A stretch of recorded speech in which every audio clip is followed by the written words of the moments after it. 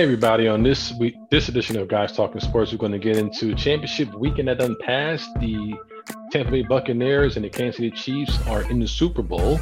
We're going to talk about where some quarterbacks are going to be moving. And we also talk about the Hall of Fame, how no one was elected into the 2021 Hall of Fame for baseball this year.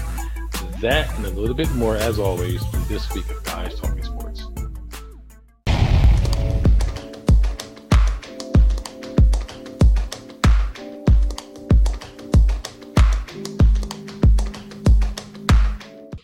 Hey everybody, welcome back to another edition of Guys Talking Sports, where we got a lot of things going on in sports. There's a little bit of baseball, some football, a lot of football, and a little bit of basketball.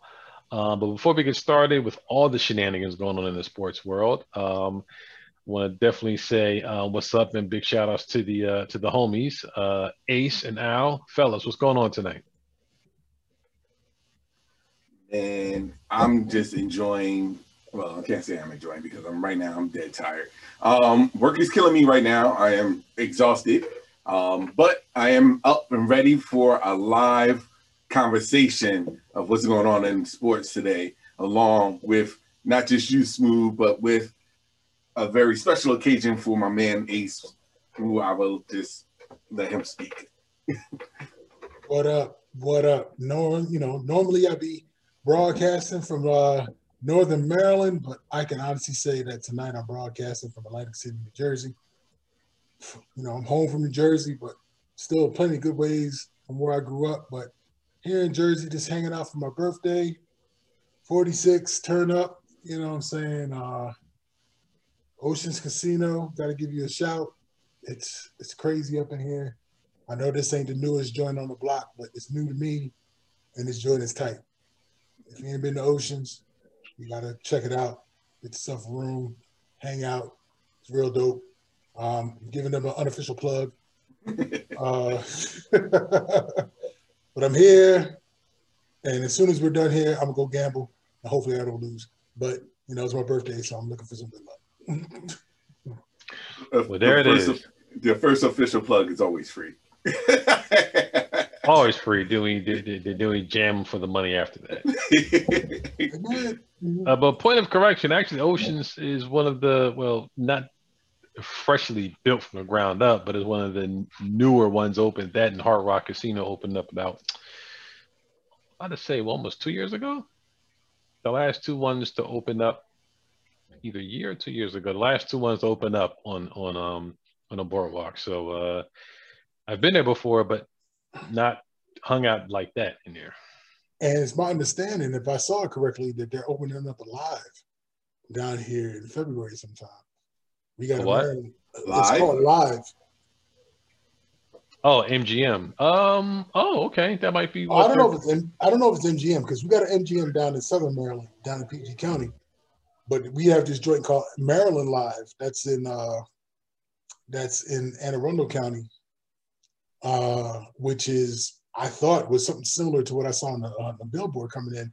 It's calling itself Live, and it's opening in February, so it's about to be brand new. Okay, well, the man Ace out there in Atlantic City broadcasting on his birthday. Appreciate you being out here. I'm pretty sure, like you said, You're going to be hitting the casino floor right after this call. So I look forward to hearing some of your stories tomorrow. But let's hope I win. Well, and if I disappear, it's just me making a drink because I gotta get turned up because the casino stops serving liquor at 10. So if I'm gonna gamble, I need to be in my right mind. Understood. Anyway, so we want to get right into it. Sports world has been popping off. It was championship weekend this past weekend with the Tampa Bay Buccaneers and the Kansas City Chiefs both winning their respective games, and we'll be playing for the Super Bowl next weekend, next Sunday at 6:30 on CBS. So both of the games, in my opinion, were pretty darn good. A little bit of drama, not so much drama in another game, but we're going to start off with the first games. Let's get right down to it. Tampa Bay and Green Bay. There's been a lot of controversy in that game. Aaron Rodgers basically is quietly throwing everybody underneath the bus, and he's taking no blame for himself for losing the game. But it was a good game. He threw some ints. Brady threw some ints. It was nip and tuck at this, going into the second half, into the fourth quarter. But at the end, Tom Brady prevailed, and the Tampa Bay Buccaneers are going to the Super Bowl. So, Al, do you think this is more of Tampa Bay winning the game or more of the Green Bay Packers blowing the game? That's it's a very interesting question. I would say this, that Tampa Bay at the end of the day did what they needed to do. I think that for the most part, to be honest with you, Tom Brady did what he was supposed to do. He managed the game. I think the defense for Tampa Bay needs to get a lot of credit for what they did for holding Green Bay's offense to where it was. I'm not gonna. There could have been some things that could have been done differently for Green Bay to at least tie the game, or at least try to attempt to win it, or at least win it. But I'm not gonna hark on that per se. I'm gonna just take the easy way out and say I think that Tampa Bay did what they needed to do. But I have to give kudos to their defense for doing what they were supposed to do and stop or contend Aaron Rodgers at this stage. Because let's be honest, when we talk about Tampa Bay, we're not giving credit to their defense. It's always about Tom Brady and what the offense can do. The offense did score touchdowns, but at the end of the day, I think that their defense was very underrated here and should deserve a lot of praise for making a lot of key stops, that successfully gave them the victory that they needed to go to the Super Bowl.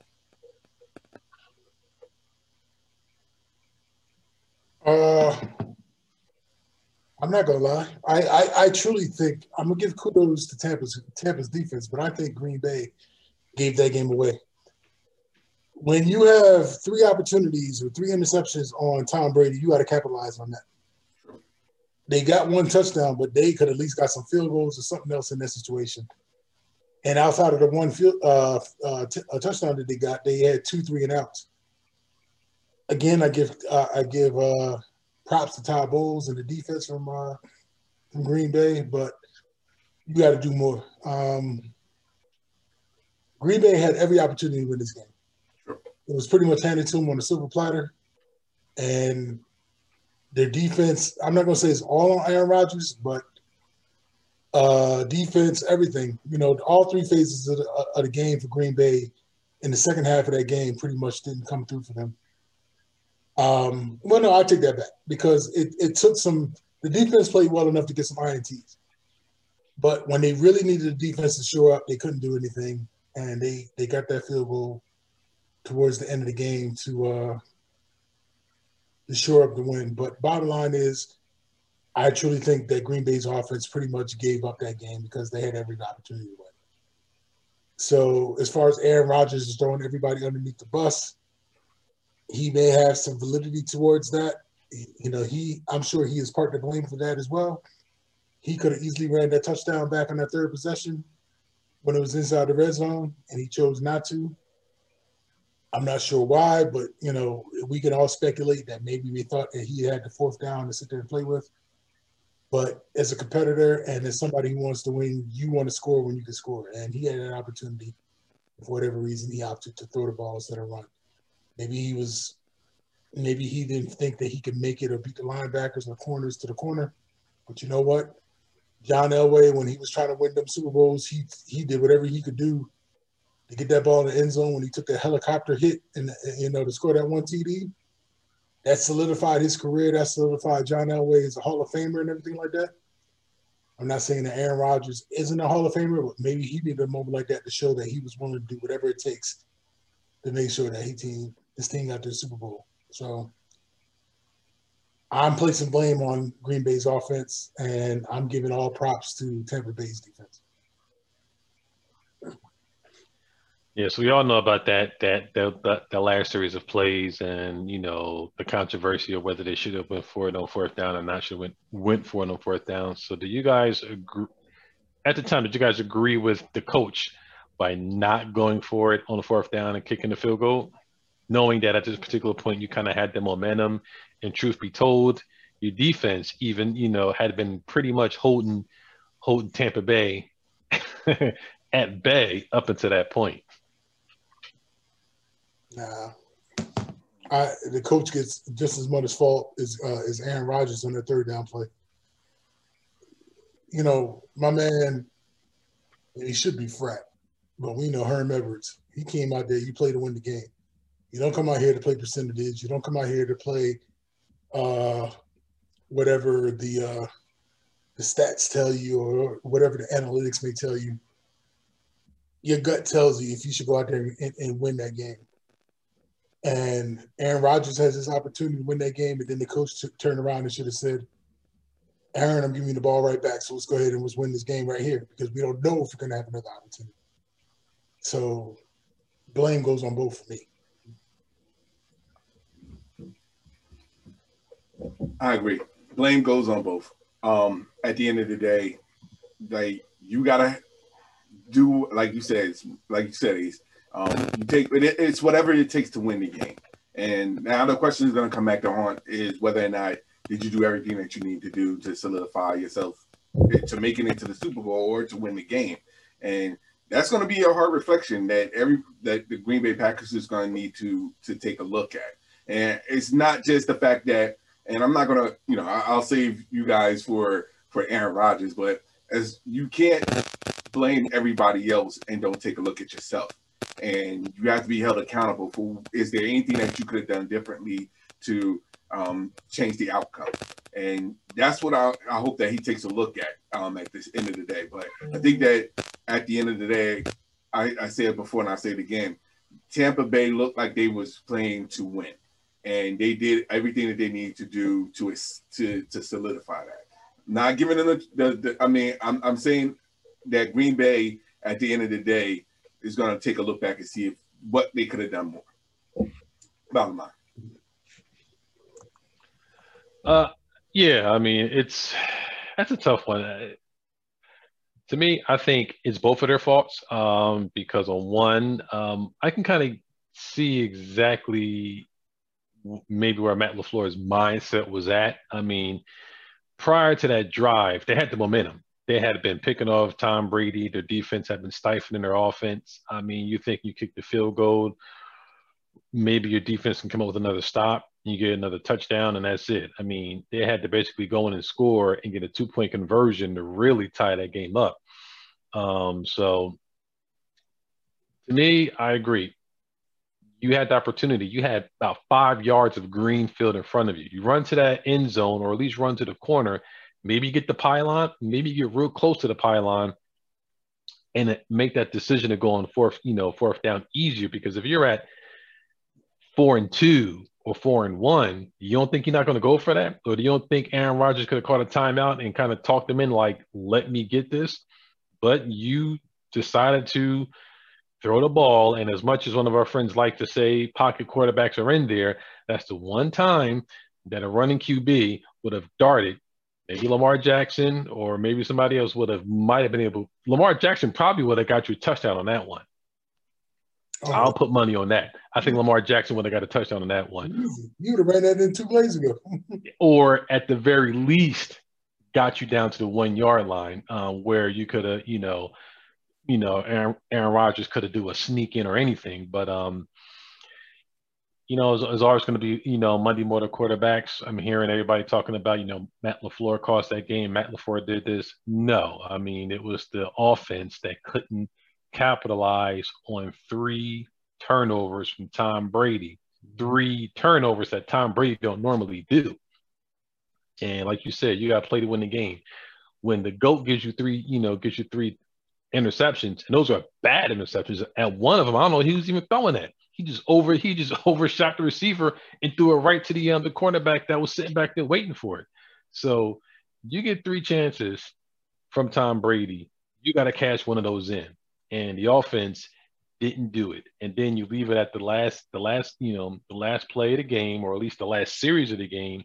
You get all the way down there, and then you kind of cop out. So to me, Aaron Rodgers is just going to sit there and say, well, it's not my call, blah, blah, blah. Well, look, You guys had multiple opportunities before that to make this a moot point, and you still couldn't do it. So to me, Matt LaFleur, Aaron Rodgers, the offense, it's all you guys' fault. And right now, as usual, Aaron Rodgers want to deflect the blame, deflect blame as usually does. And right now, he's pouting, talking about, well, I don't know, this might be you're going to stay at Green Bay because where else are you going to go?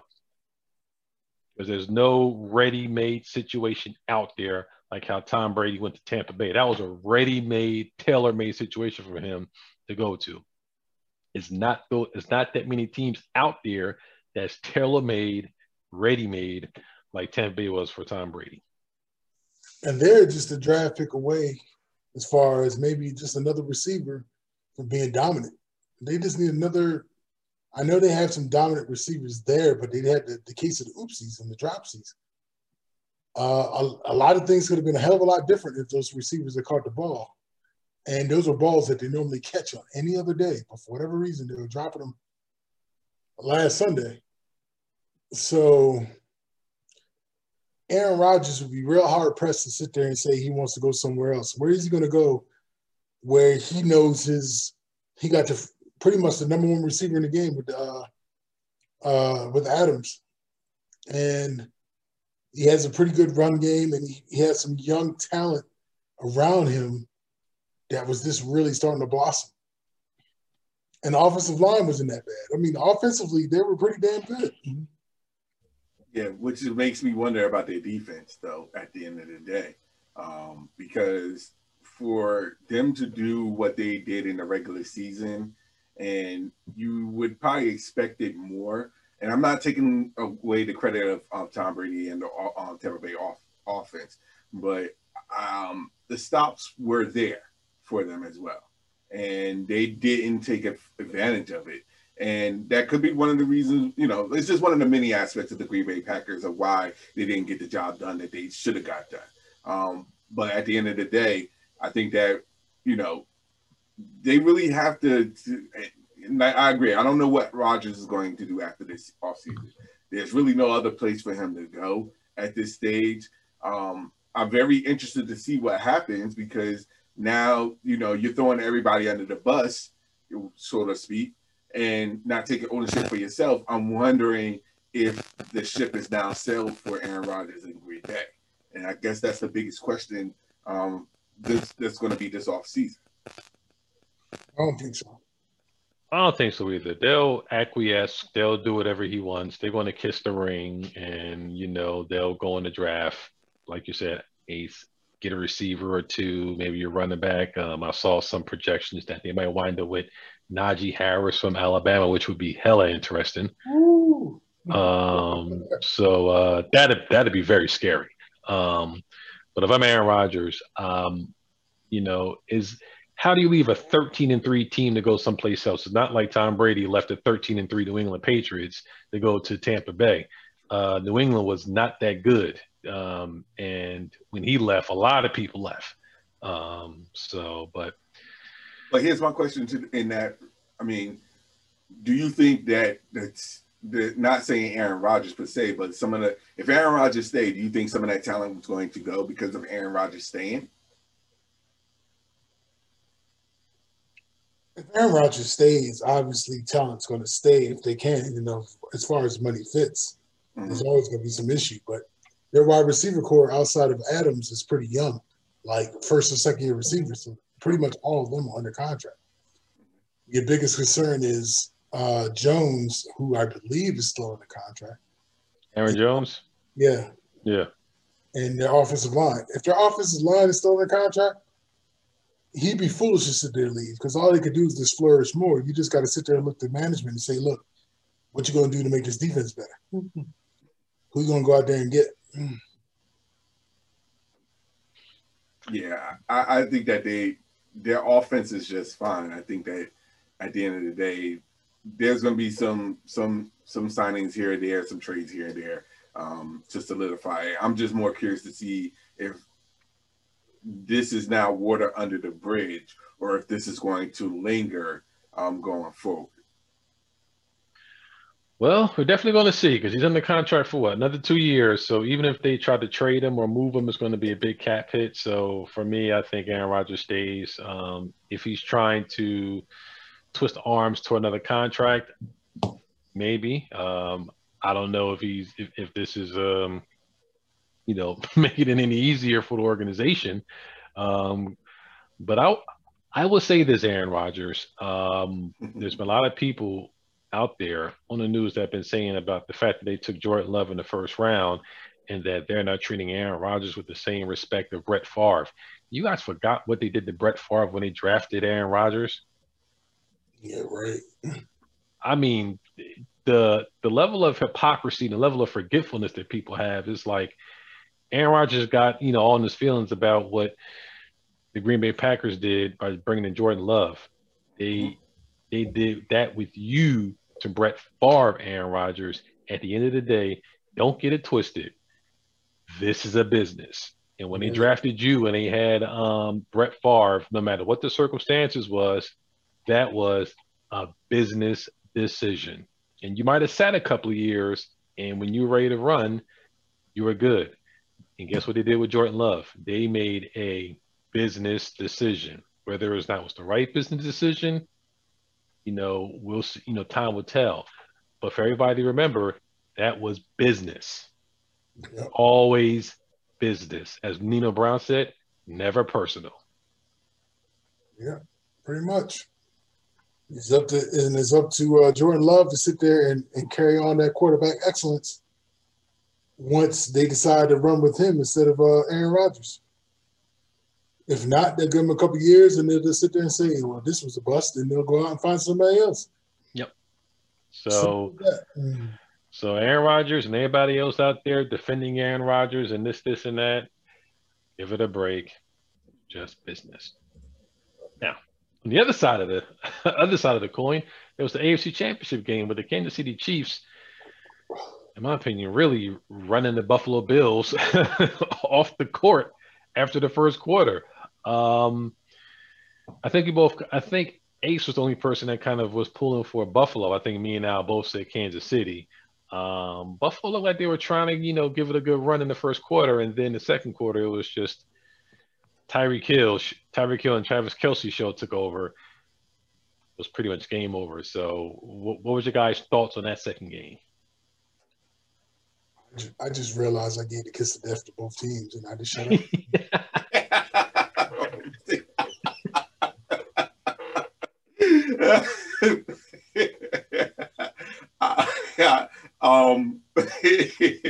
Did you pick Green Bay?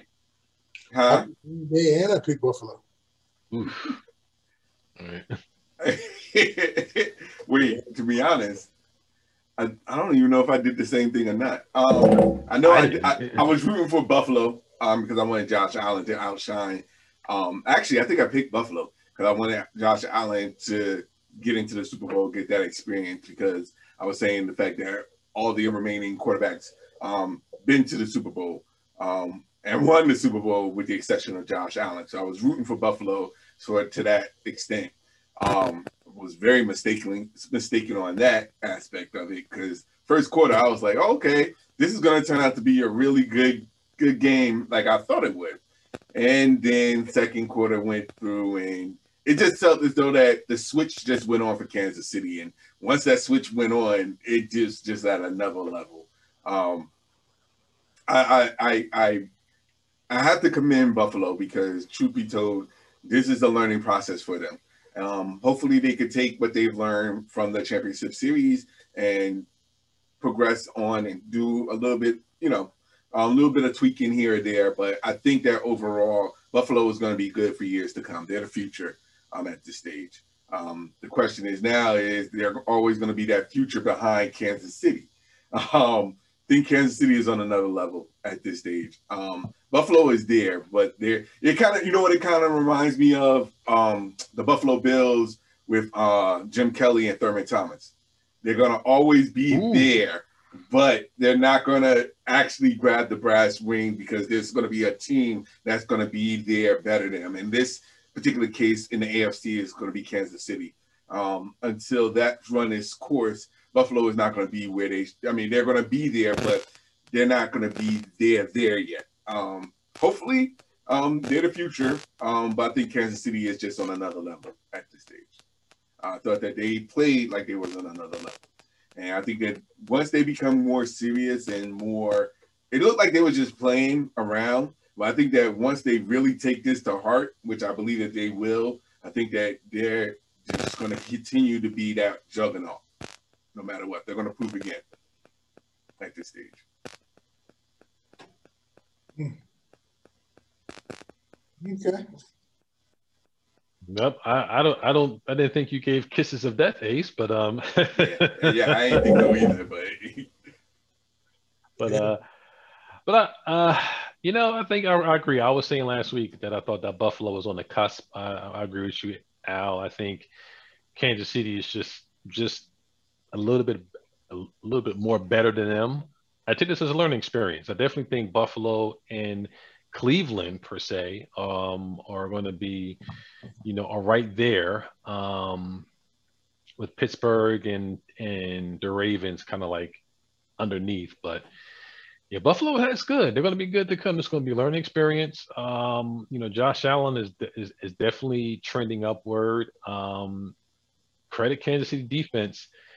They did a good job of doubling Stephon Diggs and making Josh Allen have to beat them with somebody else. Mm-hmm. I thought they got away from their running game a little bit too early.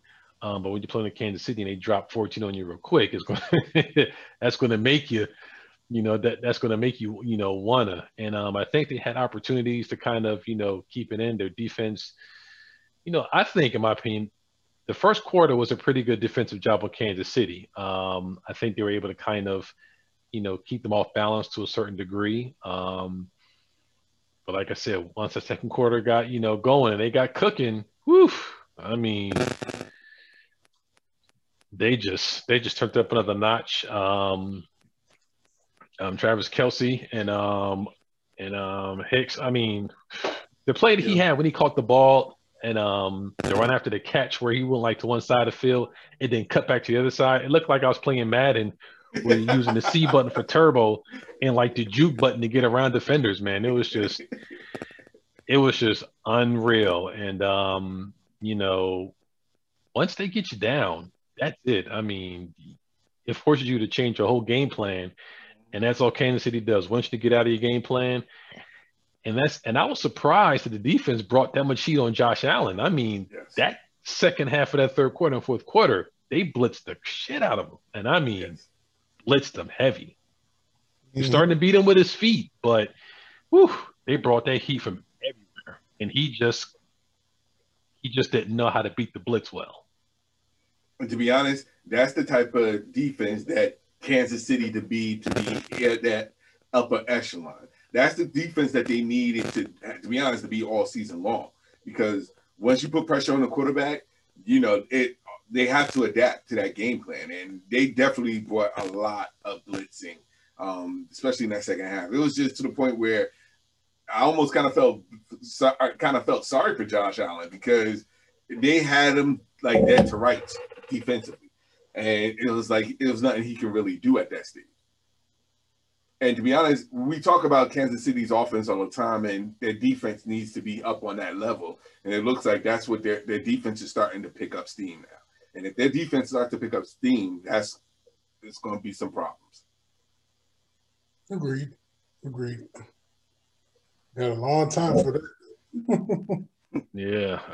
Now I don't know if they want to. Steve Spagnuolo is helming that defense. The architect of the Giants teams that beat Brady, so he knows what to do. My thing is, Brady knows how to beat the blitz, so I don't know if they want to actually use that same format with Brady too much. He definitely has the tight ends that be able to allow him to dump it off. But we all know Tom Brady does not like to be hit, and they're going to have to hit Brady a couple of times and a couple of times early. Once you do that to Brady, he's going to do like how he did with Green Bay. He's going to throw that ball up, and there's going to be opportunities to get some INTs or some stuff. So, I mean, We'll see. I mean, it's going to be another week before the Super Bowl, but if they try to blitz Brady like that, Brady might kill him. Is it wrong for me just to want to see Brady get smacked really, really good? Not hurt. Not hurt. I don't want to injure like he hurt his knee, but this is one of those good hits where he kind of wakes up like Mahomes and like, where the hell am I type of hits. Maybe he had to sit out the second half due to concussion protocol. Just a good old smack. Something that you haven't seen on Brady ever. And that could change the outcome of the game. We'll definitely see if that happens. But I think that the offensive line that Brady has is going to have to protect them, do more than maximum protection against the defensive line of Kansas City. But I do got to say this. And I've been harping about this for years. I have to apologize to Tom Brady, because all this time I was thinking that Tom Brady was just the product of Bill Belichick's offensive scheme and system. And I have to admit when I'm wrong that I am wrong. Tom Brady is not about the system. I think that Bill Belichick's system at this stage, it definitely showed this year that it wasn't the system at all. Tom Brady right now deserves a lot more credit than I have given him. To be honest, I wasn't giving him the fair shake that he deserves. He's definitely one of the greatest, if not the greatest quarterback in the NFL. Hold on. I think I cut you off. Mm-hmm. When I sit there and think about all the QBs that came either with Tom Brady or Matt Castle, Garoppolo, my boy that's QB over now at Indianapolis, but they don't give him no burn because they just don't believe in him. Even Drew Brees? Who? Not Drew Brees. I'm sorry. I'm thinking Bledsoe. Sorry. Continue. Well, all those QBs, Matt Castle was a bust. I'm not saying Jimmy Garoppolo's a bust, but he ain't A+ material. He's more like C+, B- material. Jacoby Brissett is the quarterback over Indianapolis. He's decent, but they don't believe in him enough to sit there and run Indianapolis, because if they did, they wouldn't keep trying to bring in different quarterbacks. So now that I sit back and think about it, like you said, Al,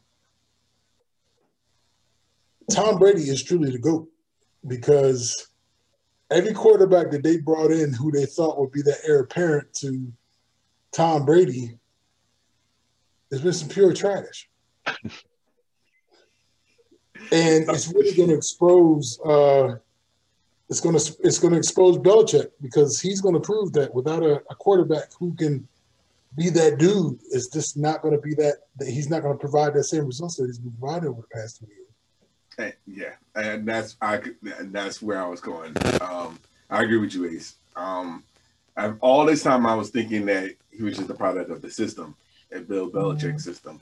But to be honest, now that kind of it how can I put this? Before I was saying that Tom Brady was basically a part of Bill Belichick's system, which made him the greatest, one of the greatest. But now I have to reverse that and say that Bill Belichick's success was dependent on Tom Brady being the quarterback. And I wasn't thinking about that aspect of it. I was thinking more of Tom Brady being a part of Bill Belichick's system. But now I have to say without a shadow of a doubt, based off of this season, that I was completely wrong. It should have been the other way around. Bill Belichick's success was off of Tom Brady, the quarterback. And right now, I have to say that without a shadow of a doubt. I believe that now without a shadow of a doubt, I should say. I hate to admit it, but yeah. You can admit it. I'm not going to go there fully with you. Oh, that's not. I'm not. All right, now let me say. I'm not saying he's the greatest, but I'm saying he is one of the greatest. I have to give him I'll put him up there. And winning a Super Bowl with Tampa Bay would definitely probably, you know, solidify, end all doubts. I still have personal reverence for Joe Montana. Something to me about 4 wins and no blemishes. That You is know, true. no I, losses always seems to stick better to me than even though you had a couple of losses. Right. Now, I will say this. Um, did Bill Belichick need Brady? Yes. Did Brady need Belichick? Yes. Oh, you think so? Yes. Yes. If you look at those first 2 to 3 championships, that wasn't Brady. That was the defense. That was Belichick's defense. I'll give you the first 2 specifically was specifically Brady's Belichick's defense. And I will never say Tom Brady was a game manager, but he flowed within the offense that they presented to him. But that defense got him that game. He wasn't lighting anybody up. It wasn't until he got to, maybe like the third and then so on, where especially the last couple of ones where, and some luck. Don't tell me that Seattle Seahawks championship wasn't hell of a luck, but I would venture to say that those first 2 championships, that was a team and that was the defense that won them the championship. Now, later on, once, the defense wasn't as good and Brady, that offense really clicked, then I would say it was Brady. So I would say in the beginning, it was definitely a good marriage. I think Belichick's defense helped Brady immensely. But I think in the latter years, when you had lesser defenses and even to a certain degree lesser talent offensively, I think Brady, definitely, did him justice. So I'm, and my thing goes back to what you said, Ace. Is it a system or is it a man? Yeah, you had Matt Castle, you had Jimmy G. He went to San Francisco, got him to a Super Bowl. Regardless of how it ended, he got that squad to a Super Bowl.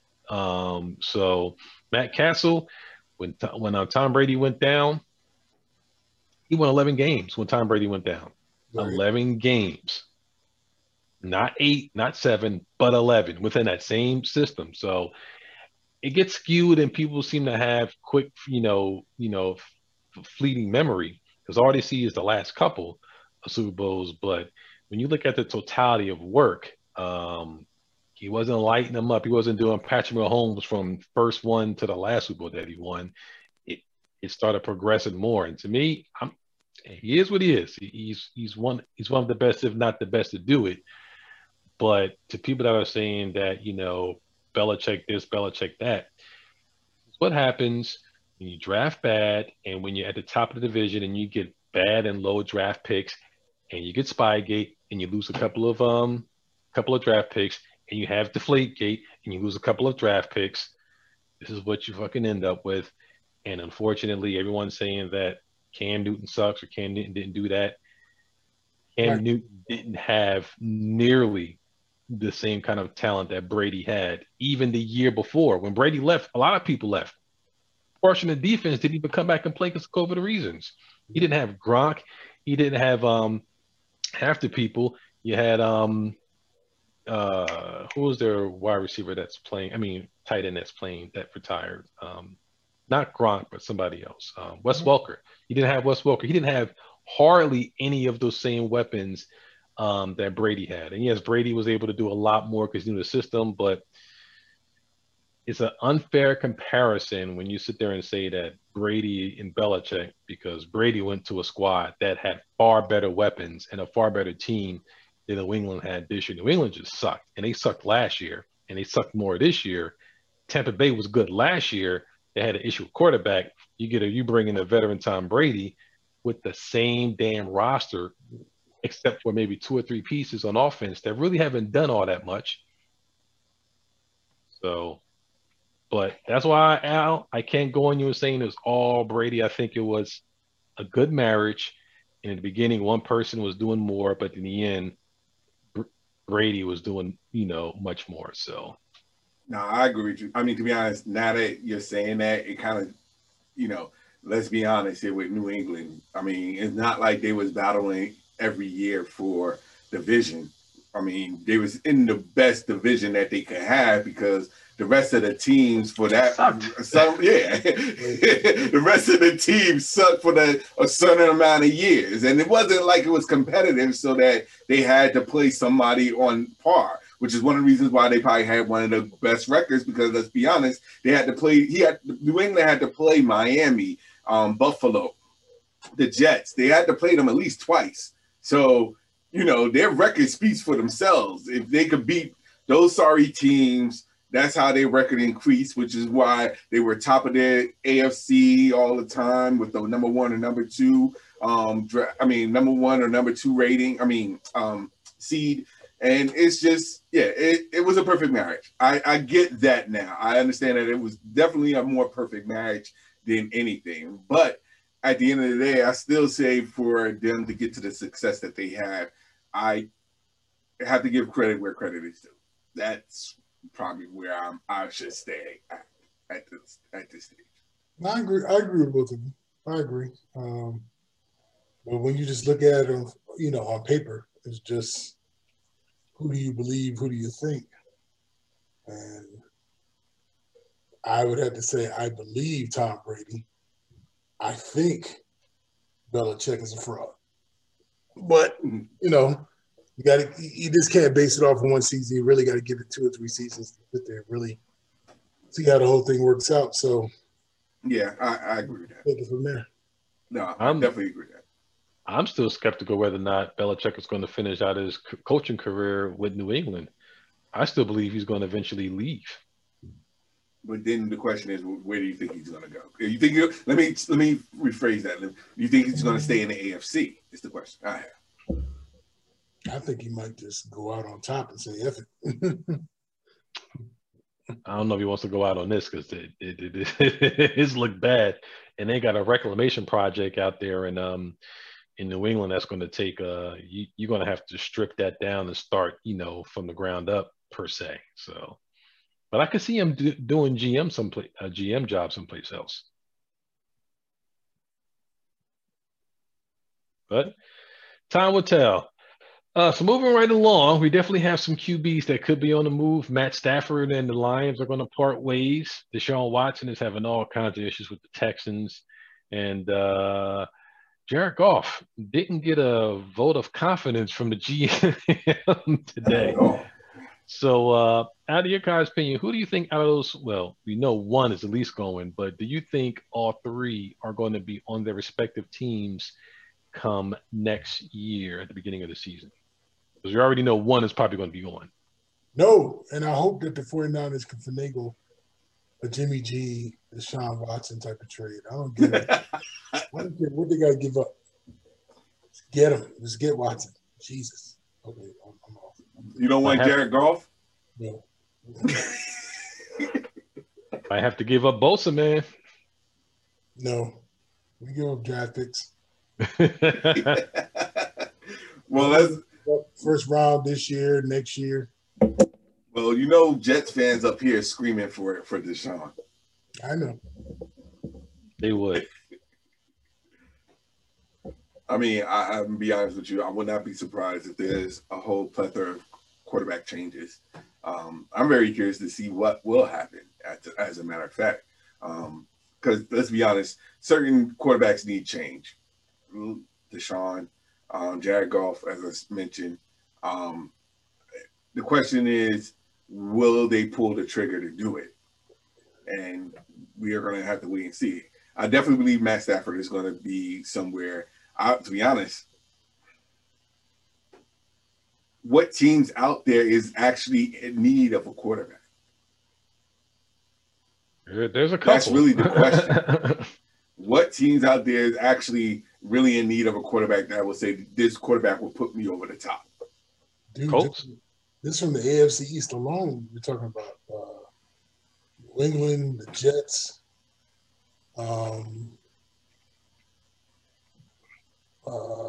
There's a third team in the East. Dolphins will. Not Buffalo. No, it's in Miami. Yeah, maybe they're not sold on Tua. They're not sold on Tua. But they'll go the cheap route. If they're really not sold on Tua, they'll draft one of those shiny quarterbacks coming out before they have to overpay Matt Stafford. I can see that too. Sure. Unless it's Aaron Rodgers, then I think they'll do it. But if it's not Aaron Rodgers, they'll probably just draft a new QB. Then obviously Pittsburgh already done signed Dwayne Haskins as their backup, so they don't have to worry about that. But then Cleveland has their quarterback.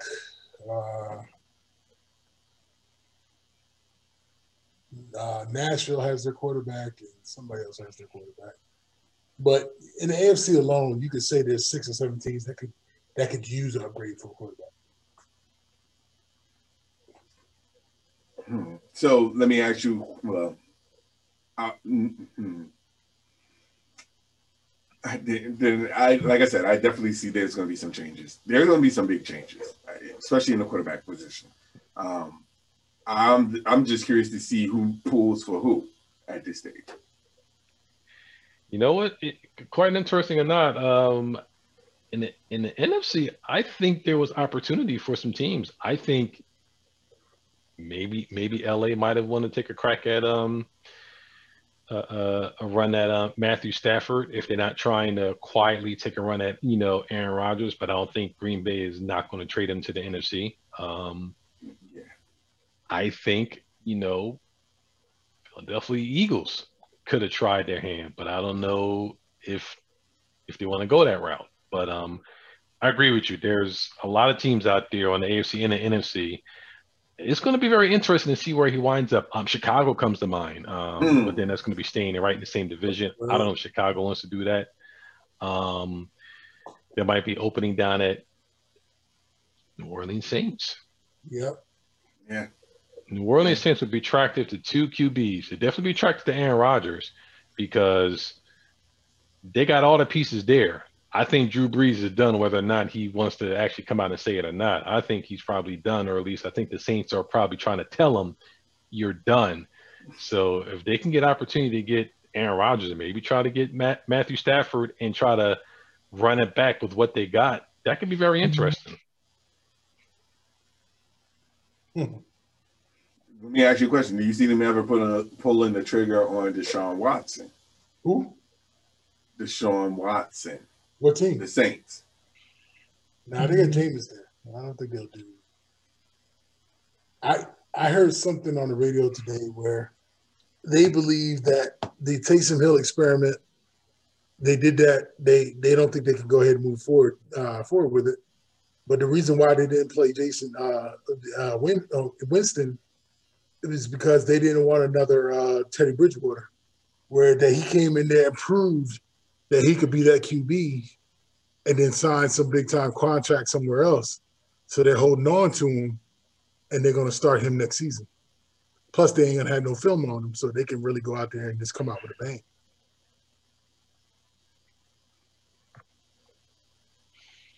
Okay, wait a minute. All right, so I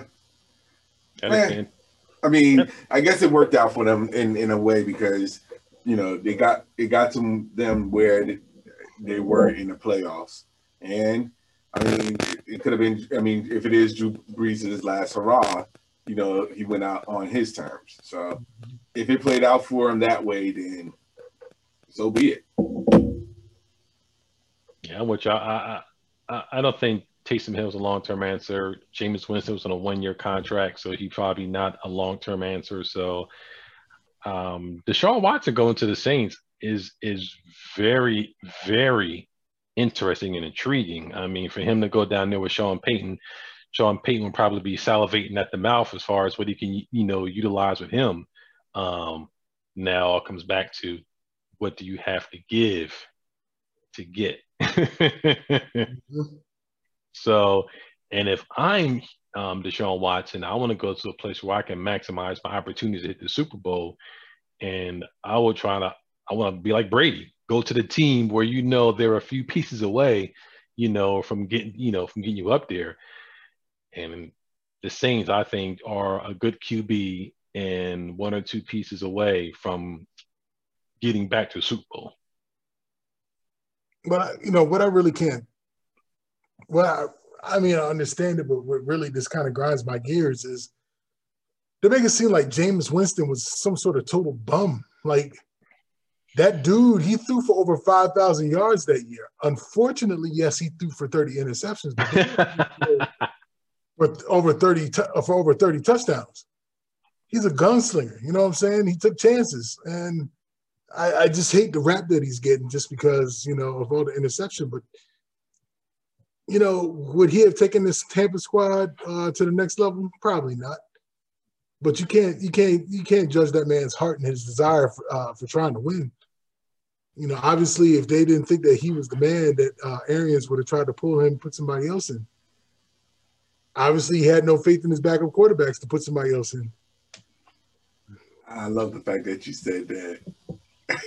I love the fact that you said he's not a bum, but then yet you came off of the same mouth and said, of course he threw over 30 interceptions, but you know, it's just the way it just came out. That's all. I found that very amusing. I mean, yeah, it sounds crazy, but he also threw for over 5,000 yards. He led the league in yards.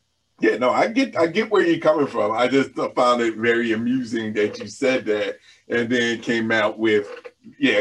I mean, of course, he led the league with his interceptions. He had over 30 interceptions, but the thing is that at the end of the day, the question is that did it help his team to win? And truth be told, and I get what you're saying, but the stat speaks for itself. Otherwise, he would have been starting somewhere. He wouldn't have been, you know, put in that position where he is now. So I get where you're coming from, and maybe under the right tutelage of somebody else, that will come to play. But he definitely needs to limit and cut off those turnovers, and that will solidify him as the next step going forward. I think that's where the key is. So whether it's in New Orleans, whether it's someplace else, will be determined. Yeah, we'll see. I mean, maybe he'll get this opportunity with the Saints. Maybe he's got a year of sitting down watching, you know, Drew Brees and getting more acclimated to his offense. You know, is good. Problem is that, you know, the Saints offense, you know, still can be much more similar to how Tampa Bay is, where they push the ball downfield, and that's where he got into a lot of problems. A la Brady's getting to a lot of problems by pushing the ball downfield. But when Brady was able, I guess, to get into Bruce Arians' thick skull that he's not a deep down, hash line passer, that he's more better when he throws short to intermediate passes. That's where he flourishes, and, you know, look where you're at. So hopefully Jameis Winston gets another opportunity somewhere else. Definitely. And to be honest, with the quarterback's positions being wide open at this stage, you know, he's going to have that opportunity. He's going to have an opportunity. Right. But we're going to end up on Adrian's favorite sport, or maybe his second favorite sport, baseball. We just found out that nobody, and I mean nobody, was elected into the 2021 Hall of Fame. Obviously, Schilling, Bonds, and who else is on the ballot? Notables. Clemens. We're on the ballot. I think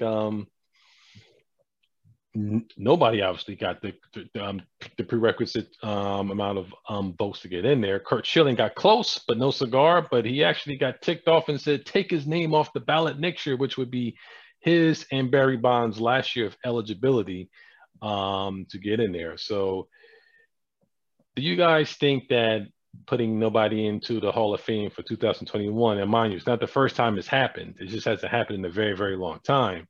But A, do you think it was a good idea to put nobody in there? And B, do you think that Clemens, Bonds, or Schilling will ever be admitted to the Hall of Fame? I'm not saying they'll never make it, but they'll get there at some point. But unfortunately, we all know Clemens and Bonds and the reason why the writers have their issues with them. Unfortunately, with Schilling, it's not so much his play, but his after baseball and his political affiliations and how he feels about certain topics, especially when he was broadcasting and he said some inappropriate things that kind of led him from not being broadcasting anymore. I mean, the Hall of Fame is supposed to be based off of a character playing ball and everything like that. But, seem like the sportscasters and the sports writers sit there and try to throw your personal and everything else up into the mix to kind of judge who the person you're supposed to be. So I don't have a problem with Schilling and him wanting to take his name off the ballot for next year just because he's sick and tired of the BS. But, I mean, Clemens and Bonds would love to have their name up there, and they don't have the luxury to sit there and say, take my name off and hope that the seniors committee can sit there and vote me in on X, Y, Z. So it's kind of a catch-22 in a sense. It sucks that your post-career ended or was, kind of going the way it was, but in the same sense, you have nobody to blame but yourself. Yeah, I completely agree. At this stage, you don't have no one to blame but yourself. But I do have to say that in doing this is what the writers do. And they take their vote in their heart. It looks like it. No player has gotten over 75%. And I get where Kurt is saying to take me off the final year. At this stage, it is what it is. But I agree with you, Ace. At the end of the day, I know that they still want to be a part of the Hall of Fame. Both him, Barry Bonds, Roger Clemens. To be honest, everyone wants to say that they don't want to be a part of it, but I'm pretty sure he would love to be a part of it. But unfortunately, the writers making it personal for him. At the end of the day, it is what it is. And you have to take ownership of some of the responsibilities. And at the end of the day, if your stats speak for themselves, yes, we say that. But at the end of the day, it's not up to you. It's up to the writers. And if the writers feel a certain way, they're not going to vote you in. Right. Yeah, I mean, I guess, Ace, you can attest to this. I think the Hall of Fame over the last, 15, 20 years has just been kind of letting anybody in, be it great or very, very good. But this little morality clause that they have in there with the sports writer, I think, is totally BS. It always found it funny that people who write about the game who haven't played the game and who are never able good enough to play the game are going to sit there and pass judgment on people who actually play the game to say whether or not they're Hall of Fame worthy. It'll almost be like, it's like the NFL doesn't necessarily do that. They'll have some people in there that are maybe some writers, but it's a mix. You have players, you have execs, and then you have some writers. It's not all writers saying that this person doesn't need to be in there, this person doesn't need to be in there, because they're bringing in their own personal, opinions about a person, how they feel.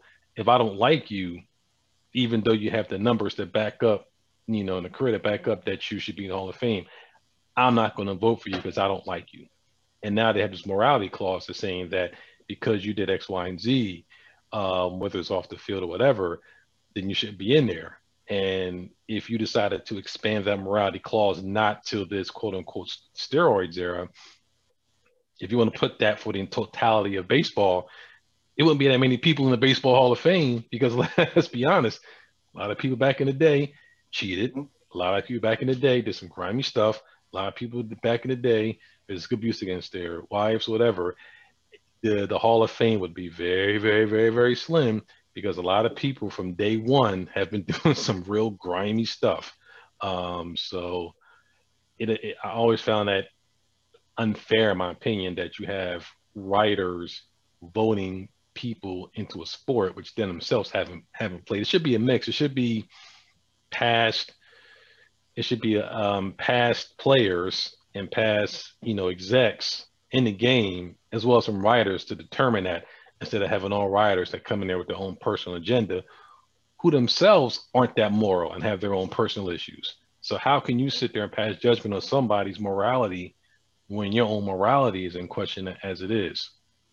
You really think that the players would have made some type of agreement where they could add more players to the voting Hall of Fame, not just the writers, or make some type of change where it's more leveled for majority of the players that have former players, similar to, like you said, like the NFL, or the question is that whether or not is it ever going to change. That's really what the bottom line is, or who is going to take ownership and say, you know what, we have to make that change. They should fight for that. But right now, the sports writers, hold the keys to the Hall of Fame, which I'm not in total agreement with it. You guys can, you guys might think otherwise, but that's just my opinion from the outside looking in. But, as far as Bonds, and now we're going to see A-Rod and, Ortiz come up next year, which is going to make things even more interesting. I'm like this. Either you tell everybody in that steroid era that used PEDs, that were on that list that might have used PEDs, either you say anybody that came out using or caught or meant using PEDs, you're not going to be allowed in the Hall of Fame, period. Either say that, or baseball has to admit that, we turned a blind eye during the steroid use because we needed it to get viewership back up. We knew what was going on. We just turned a blind eye because we're making a lot of money and bringing a lot of people back into the game. And then you do it afterwards. If you're not want to admit that, baseball, then just say anybody use steroids, you're never going to get in. And there it is. But they're never going to do that.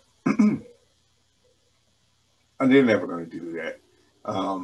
At least at this stage, they're going to try and sweep it under the rug, as they normally would, and continue on and just say, this it's that kind of this too shall pass type of thing, where they're going to be like, all right, well, they make it. If they don't, so be it. We're just going to move forward. I feel you. I mean, this is what it is. They need to get the morality out of there. This the play on the field speak for itself. Just like Pete Rose. Pete Rose been exiled. I understand that betting on baseball is like a cardinal sin, but damn, he wasn't the only one that ever did it before. I know, but he was the only one that really got caught. He just got caught. That's the problem. That's the problem. It's no different than any of these jokers doing drugs, or Barry Bonds and all that. If it wasn't for Jose Canseco coming out there and saying what he said, nobody would have any real concrete proof about all this PED use that was going on. So it's like they used all them types of drugs in the 50s and 60s. It was speed and some other crap to help them get through. But nobody was sitting there being a canary and spitting out shit. So it's just like, it's just a BS. And that speed and cocaine use back in the the 80s and everything into early 90s, that wasn't baseball. That was across all the sports. Yes, very much so. Very much baseball, so. Football, basketball, hockey, track and field. Yes, it was across the whole spectrum, and a lot of people that were using it are in the Hall of Fame in their respective sports. True. Mm-hmm. But the thing is that they never got caught. Or ratted out. They knew about Darryl Strawberry, but they didn't stop Doc from, or Darryl from both getting their World Series rings and doing whatever. I just think that their statistics did stop them from getting Hall of Fame ballots. But if they were still consistently being that superstar they were when they were doing coke like Lawrence Taylor, they would be in their respective Hall of Fame. Yeah, because you know what he was doing. He was doing it before games and during games, but yet the numbers and his impact on the game, you can't deny that. Right. Yeah. Right. But I've always said until baseball, a commissioner is just willing to come out and just admit that we knew about it and we turned a blind eye to it because we needed people to come back and watch baseball after the whole strike and you canceling the season of World Series. Just once you admit to that, then I think you'll make everything easier as far as the steroid eras heal and I think go away, because then you're not trying to say, well, it's out of our hands. If the sports writers don't vote into the Hall of Fame, just admit that everybody was in fault in some form or fashion. And then I think the whole sport of baseball can be able to move past that era in a better way. But right now, baseball as a whole just doesn't want to do that. Right. They everything is so, the scantity of the sport and the whole of the records and everything is just so is just so dainty and so what's the word I'm looking for? Herald. All of their records is just like it's just their records. It's just they hold their records so dear. God forbid it has something to do with drugs, and they'll have a fit. Here. Well, we shall see, because no one was in this year, and come next year it's going to be A-Rod and Big Poppy, and some other folks on there. So it's not getting any better. Guarantee A-Rod get in. They may not like it, but they guarantee you're gonna get in. And you know why? Because he admitted to it. No, it's because when he sat out and he had that big suspension, and he came back that following year and damn near led the Yankees to another playoff berth, but then he cooled off in the second half. That's the reason why they're gonna sit there and say that man didn't necessarily need to do the drugs to sit there and propel a team to push them to the playoffs. I don't know. I see him getting close, but I don't know if they're gonna fully accept him, man. Be honest. Or they're gonna make him sweat it out for a couple of years. Maybe. I can see that too. Yeah, maybe. Make him sweat it for like about 6 or 7 years and then give it to him. But we shall see. But anyway, folks, that is we're coming up on our time. We're actually past our time. So everybody, let them know where they can find you at. Dude, you can find me on the boardwalk at AC, cold, shivering, but I'm here. But you also find me on Twitter at CatDaddy1963. That's CatDaddy1963 on Twitter. And you can find me in Barclays right now. No, I'm just playing. No, you look like you're there. I know. You can find me on Twitter and Instagram. I am Qualls. Twitter and Instagram. I am Qualls. Yes, you can find me in South Jersey and Snapchat, Twitter, Instagram, J.E. Ross, the number 7. So we want to thank everybody out. We also want to give a moment of silence and peace to the great Hank Aaron, who passed away early this week. The home run king. His impact on the sport, as well as, the civil rights overall, can't be measured with just one thing. So I'm not going to go into, what he meant to different people. But let's just say that one of the giants in the sports is gone. One of the giants, from our camp is gone. So shout out to Hank Aaron's family this time of need. And also, we've just passed the 1-year anniversary of Kobe Bryant, his daughter, and all the people who lost their lives on that helicopter plane ride. So always rest in peace. And to everyone, be safe out there. Wear your masks, social distance when you can. Love, peace, soul, and we'll see you next week when we'll have our Super Bowl picks. Minus 8 because it'll probably jinx somebody. I can't be. Have a good one. God bless. Like.